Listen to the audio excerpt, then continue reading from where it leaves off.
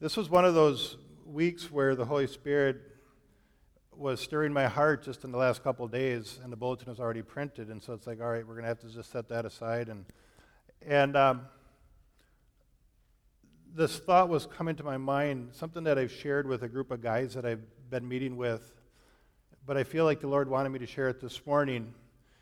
You know, when we look at VBS, we look at Vacation Bible School, that is, and when we look at camp and all of that goes into camp, and again, you know, Sandy just shared just a smidget of what has taken place. There's been literally hundreds and hundreds of hours that have gone into preparing for Vacation Bible School and for camp, and I mean literally hundreds of hours, and many of you have donated financially to help kids get to camp. I think we're going to be sending like 40 plus people to Spencer Lake and Wapaka.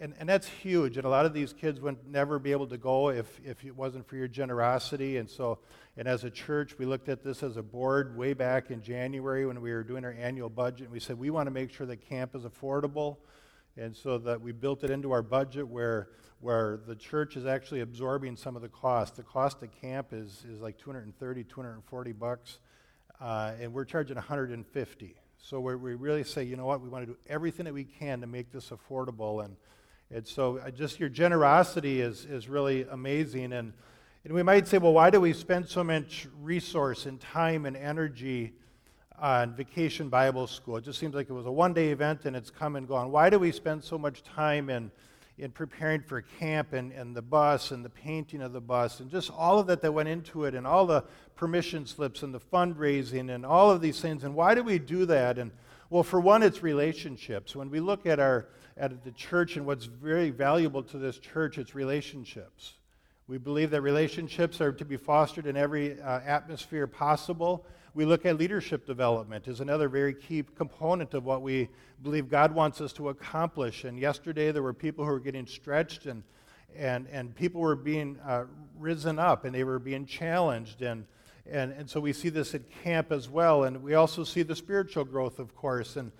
And we want people to know God's desire. I mean, when you really boil it all down, we want people to know the desires of God. You know, so many times we say we talk about our desires and our futures and our lives and our dreams, and yet what is God's desire? I mean, isn't that like the epitome of desires? Isn't that what we want to know above and beyond anything? Is, well, what is God's desire? Because when we know God's desires, it gives us a solid hope that we can build our lives on. And that's what all of this is about. It's about God's desire. And so how do we fit into that picture? And, and that picture is found in Ephesians chapter 1. So what is God's desire? In Ephesians 1, the Apostle Paul is writing starts in verse 3.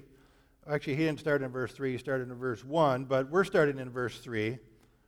But he said, "Blessed be the God and Father of our Lord Jesus Christ, who has blessed us with every spiritual blessing in the heavenly places in Christ." And that is huge. That's a whole sermon series right there. But he goes on to say, "Just as he chose us in him before the foundation of the world, that we should be holy and without blame before him, in love, having predestined us to adoption as sons by Jesus Christ to himself, according to the good pleasure of his will, to the praise of the glory of his grace, by which he made us accepted in the beloved." And so Paul wrote this. He's writing about the thoughts, the mind of God, before anything existed in this world, before creation. He's describing God's intentions. What was in the heart of God? What was his desire? And in this passage of Scripture, it says that his plan, his desire was done in love, and that he foreordained that his sons will be holy and blameless before him, and he foreordained that this would be accomplished through Jesus Christ. And so in 4 points, God's desire is to have sons, to have children, to have family. And he was motivated by love, and his desire is that his sons, his children, his family would be holy and blameless, and this would be accomplished through Christ. This is the brief passage of Scripture we just read. And so in eternity past, we've got the Father, the Son, and the Holy Spirit, 3 in 1. Now, I don't know how this all looked, but somehow maybe they're sitting around the kitchen table up in the heavenlies. And they said, you know what, well, let's create a being that will be made in our image. And then we can adopt them into our family. And they'll be like us. And this is before anything existed that we know in the created world. And we see that when Jesus came and he started his earthly ministry, one of the very first things he started sharing was this idea that God in heaven, Jehovah, is Father. I'm his son. He is Father. And that was kind of foreign to the ears of the Jews to recognize God as Father. But Jesus brings this in Ephesians chapter 2 and verse 19 says, we are members of the household of God.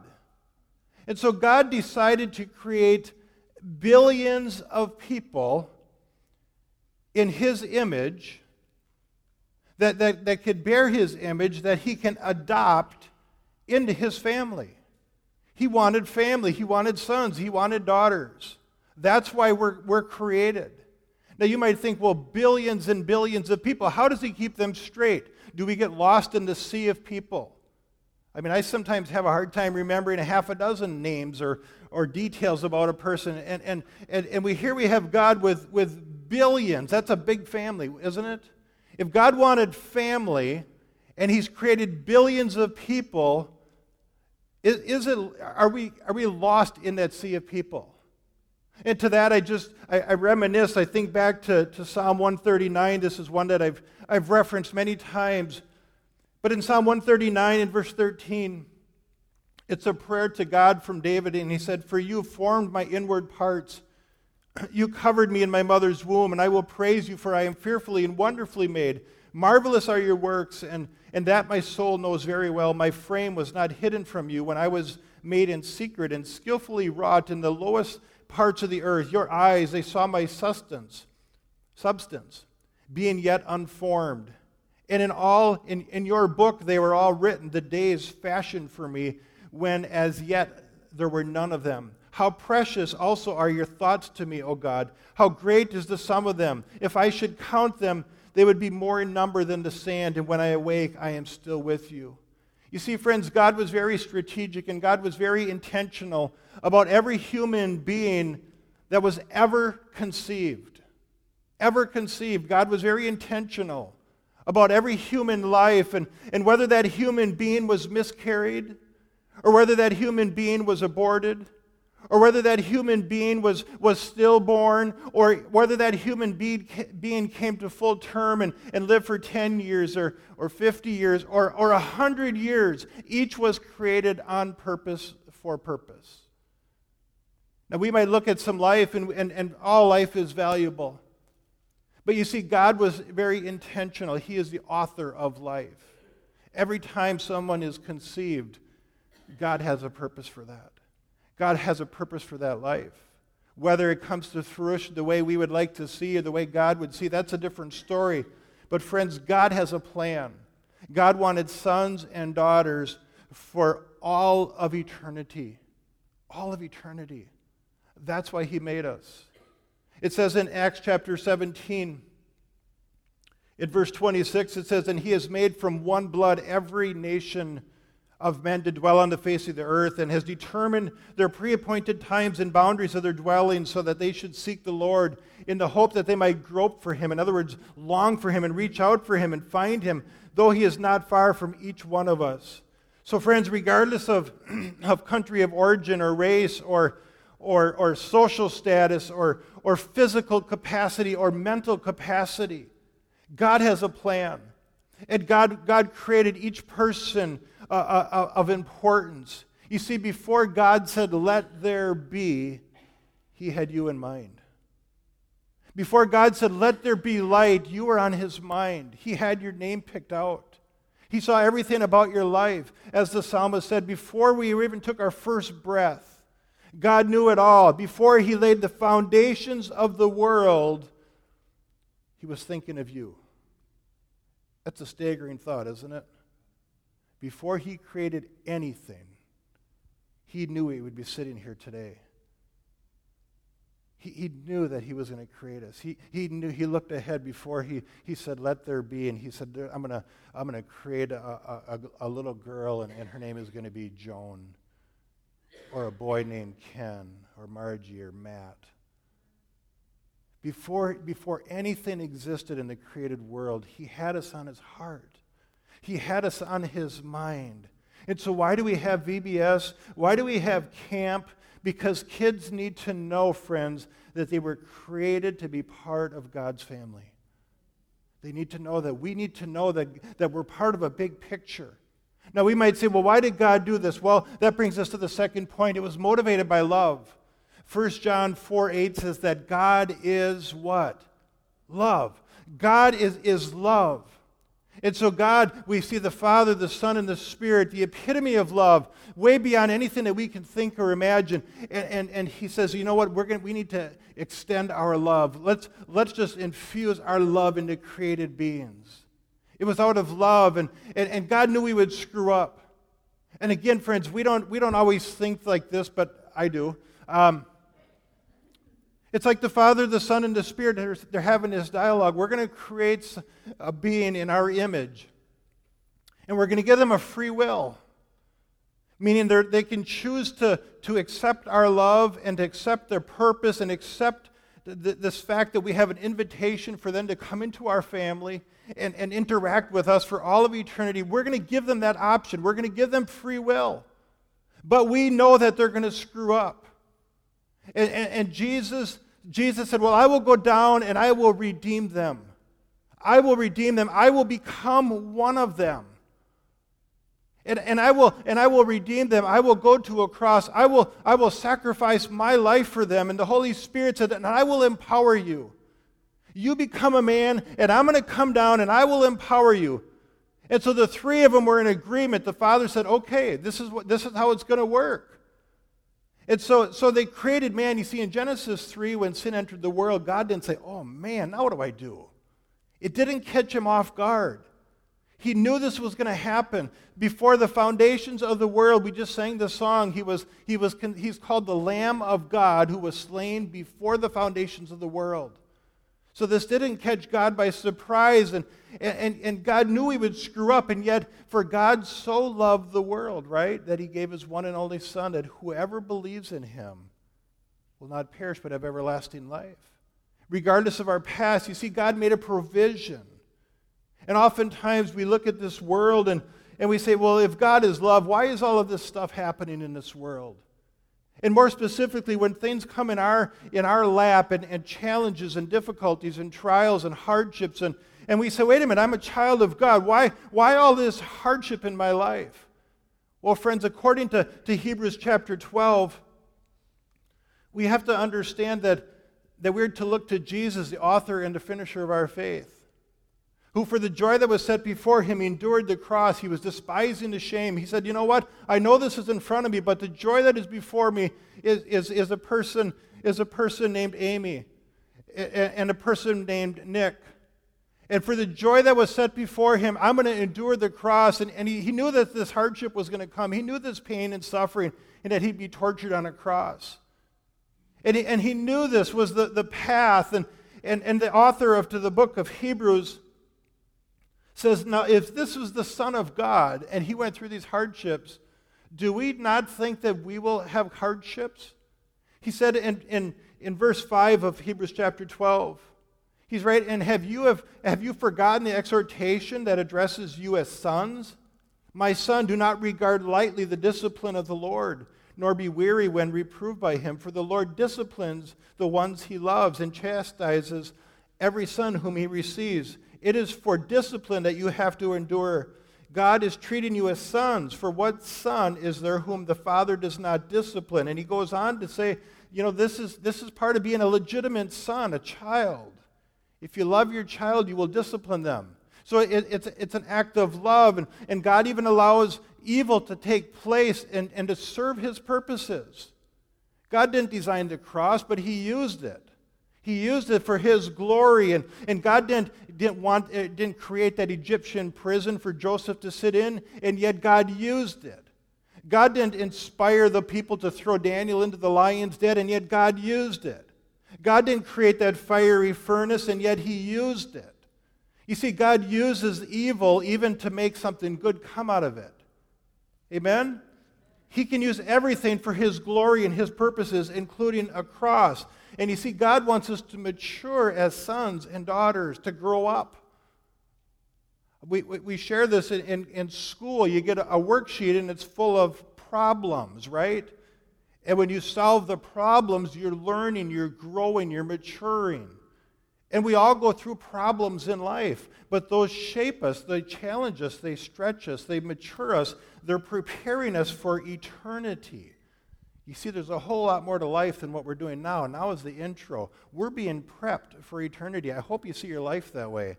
That you're saying, you know what, when I hit the grave, that's not the end. Oh no, that's just the beginning. This is the intro to the book of eternity. That God is prepping us. And friends, when we ever go through hardships and trials and we question the love of God, we just look at the cross and say, if somebody loves me that much, I can trust him. I can trust him when nothing makes sense. I can trust him that he's working something out for my good. I think of the fact that Jesus demonstrated his love for us while we were yet sinners. Christ died for us. He loves us. Jesus prayed in John 17 and verse 23 that we would know that God the Father loves us just as he loves Jesus. Isn't that staggering to think that? That the Father in heaven loves us, his children, his daughters, his sons, as he loves Jesus. Did the Father love the Son? Absolutely. You see, friends, when we think of this, why VBS? Why summer camp? Why all of the decorations? Why all those hours? Because our youth need to know that God loves them greatly. They need to know that. It gives them purpose. It gives them hope. So in love, God created us to be part of family. God's desire is that his children would also be holy and be blameless. This is what his desire is, that we would be holy. Holy means to be set apart for God's purposes. Like this podium, it could be in a different setting. It's holy. It's set apart for God's purposes. It may look like a standard podium, but it's using to proclaim the word of God. It's consecrated to the work of the ministry. You see, holiness manifests itself in our walk, in our daily walk. When you look at the word walk in the scriptures, how are we to walk in holiness? Romans chapter 6 and verse 4 instructs us to walk in the newness of life. 2 Corinthians 5 and verse 7 says, for we walk by faith and not by sight. Galatians 5:16, we're to walk in the Spirit. In Ephesians chapter 4 and verse 1, it says, walk worthy of the calling with which you were called. Ephesians 5:2, walk in love. Ephesians 5:8, walk as children of light. Colossians chapter 2 and verse 6, walk in Christ. Colossians 4 and verse 5, walk in wisdom. This is how we walk in holiness. In 1 Thessalonians chapter 2 and verse 12, it says, walk worthy of God who calls you into his own kingdom and glory. 3 John chapter 1 and verse 3 says, walk in truth. Again, there's another whole sermon series right there. Walk in truth. 1 John chapter 2 and verse 6 says, the one who says he resides in God. Okay, and if I ask that question, how many hands would go up? A lot of hands would go up. Yeah, I walk in God. The following part of this verse, he who says he resides in God ought himself to walk just as Jesus walked. That's what the Word of God says.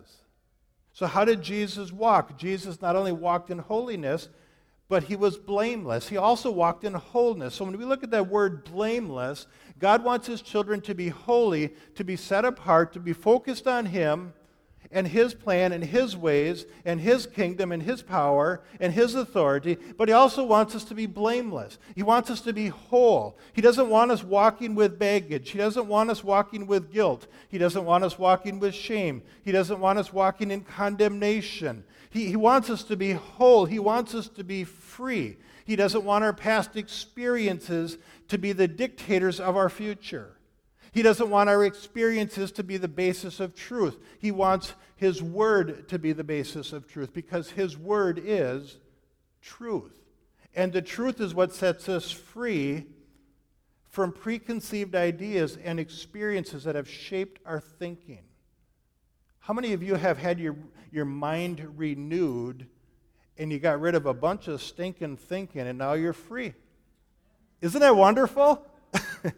If you're not free, you need to be free because it is for freedom that Christ has set us free. And as we walk in wholeness, we will see the life of Jesus manifested through us.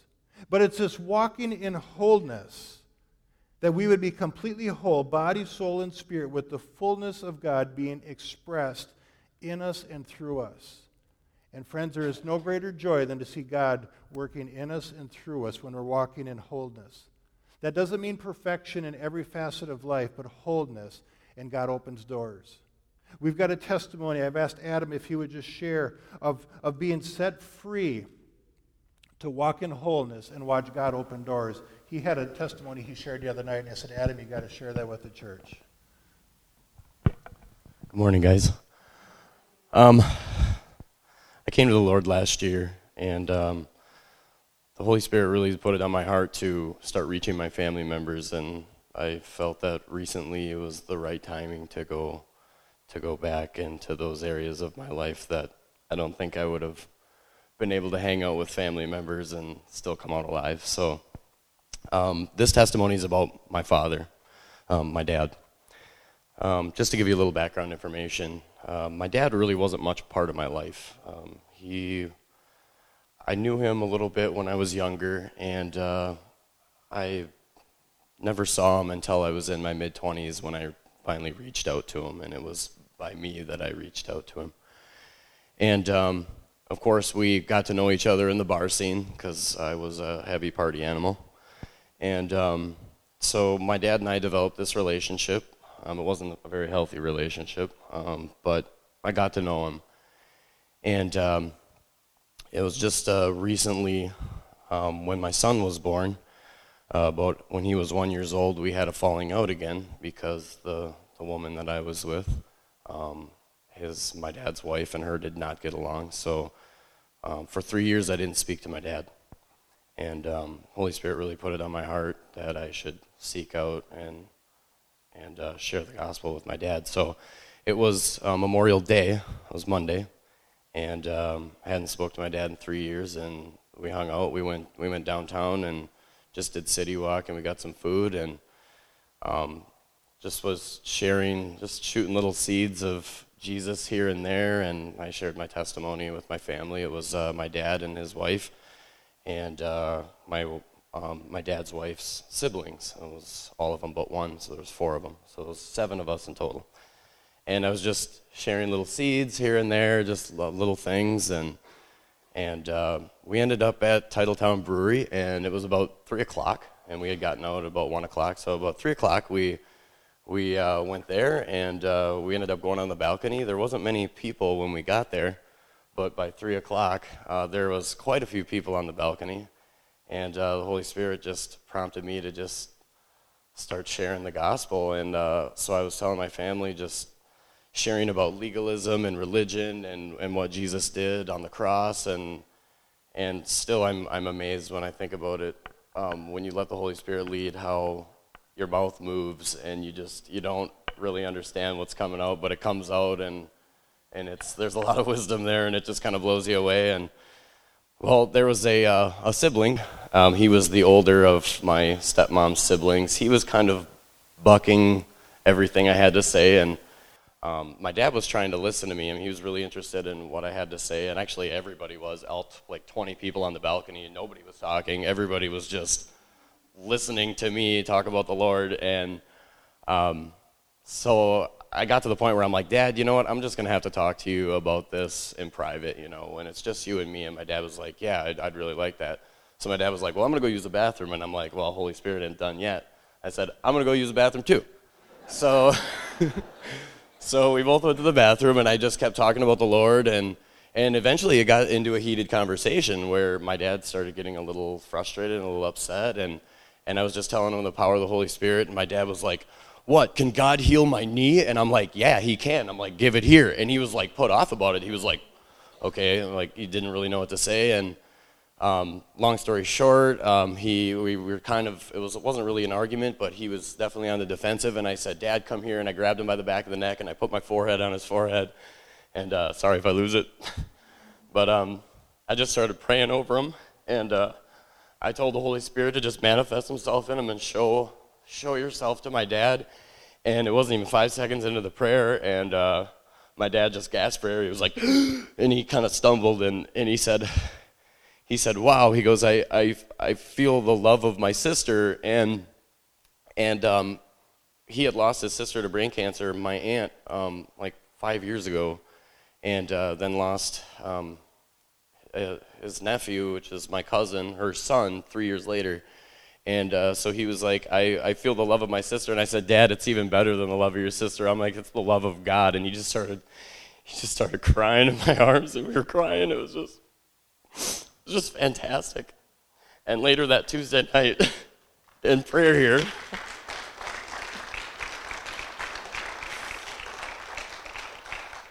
the Lord revealed to me why he gasped for air. And he said, Adam, he goes, your father gasped for air because that was the first time in 54 years that he's taken a real breath of fresh air.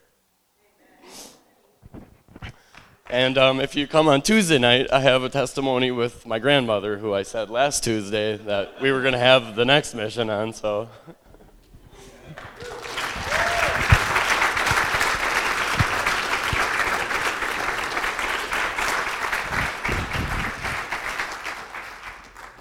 God is faithful. He's faithful. When we walk in wholeness, see, it's God's plan that we're set apart and blameless, whole. And when we're whole, we hear from God with that clarity, right? And we're obedient, and we can respond quickly. You see, the reason that Adam can hear from God clearly, and he's still on the journey, it's not like he's arrived, none of us have, but he's hearing from God because he's dealt with the baggage in his life. He's a new person. And that's been God's plan before he said, let there be light. See, his name is Adam. But a new Adam, a second Adam. And you see, this is the last point. All of this is accomplished through Christ. What Christ did on the cross and the resurrection and the day of Pentecost. He said this is all possible. So we're going to be having communion here in just a few moments. But this reconciliation, God said, I so want a relationship with people that I'm going to go to an incredible, crazy extreme to demonstrate my love, so that I will have sons and daughters who will know me and do life together. And then we're gonna put ourselves into people in the person of the Holy Spirit. And just like the Holy Spirit empowered Jesus when he walked, Jesus was limited to a body like every one of us have, flesh and blood and bones.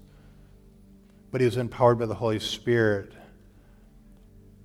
And that's what Pentecost was about. It was about an empowering. And so now God lives and walks and breathes through us. And we become billboards for the resurrected Lord. It's a beautiful plan. It's a beautiful plan. I just ask that you bow your heads in prayer. Father, we thank you for revealing to us in your word the big picture, your desire to create each one of us to adopt us into your family. Full inheritance, full sonship, joint heirs with Christ. And you have blessed us with everything in the heavenly realms. You were motivated by love, and you pursued us with a love approach. That we would be holy, that we would be set apart for you, and that we would be whole,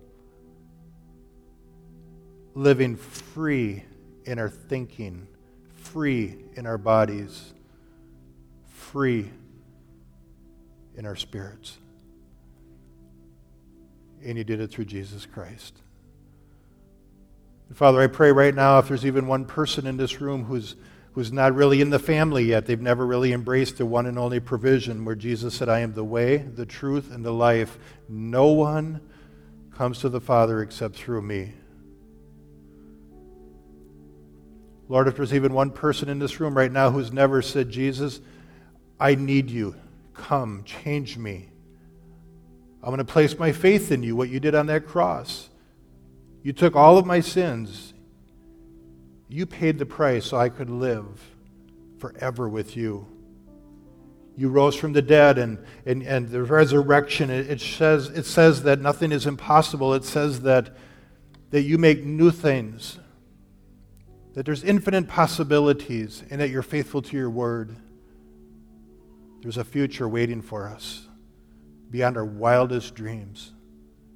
And even now you invite us to walk in relationship with you. And so, Lord, if there's even one right now, just in this quietness of this moment, they would say, Jesus, I need you. I give you myself. Change me. Make me the person you created me to be. Lord, we know that this plan of yours came at an incredible price to have sons and daughters. But you looked at each one of us and you said, they're worth it. They're worth it. And we thank you for that. In Jesus' name. Amen.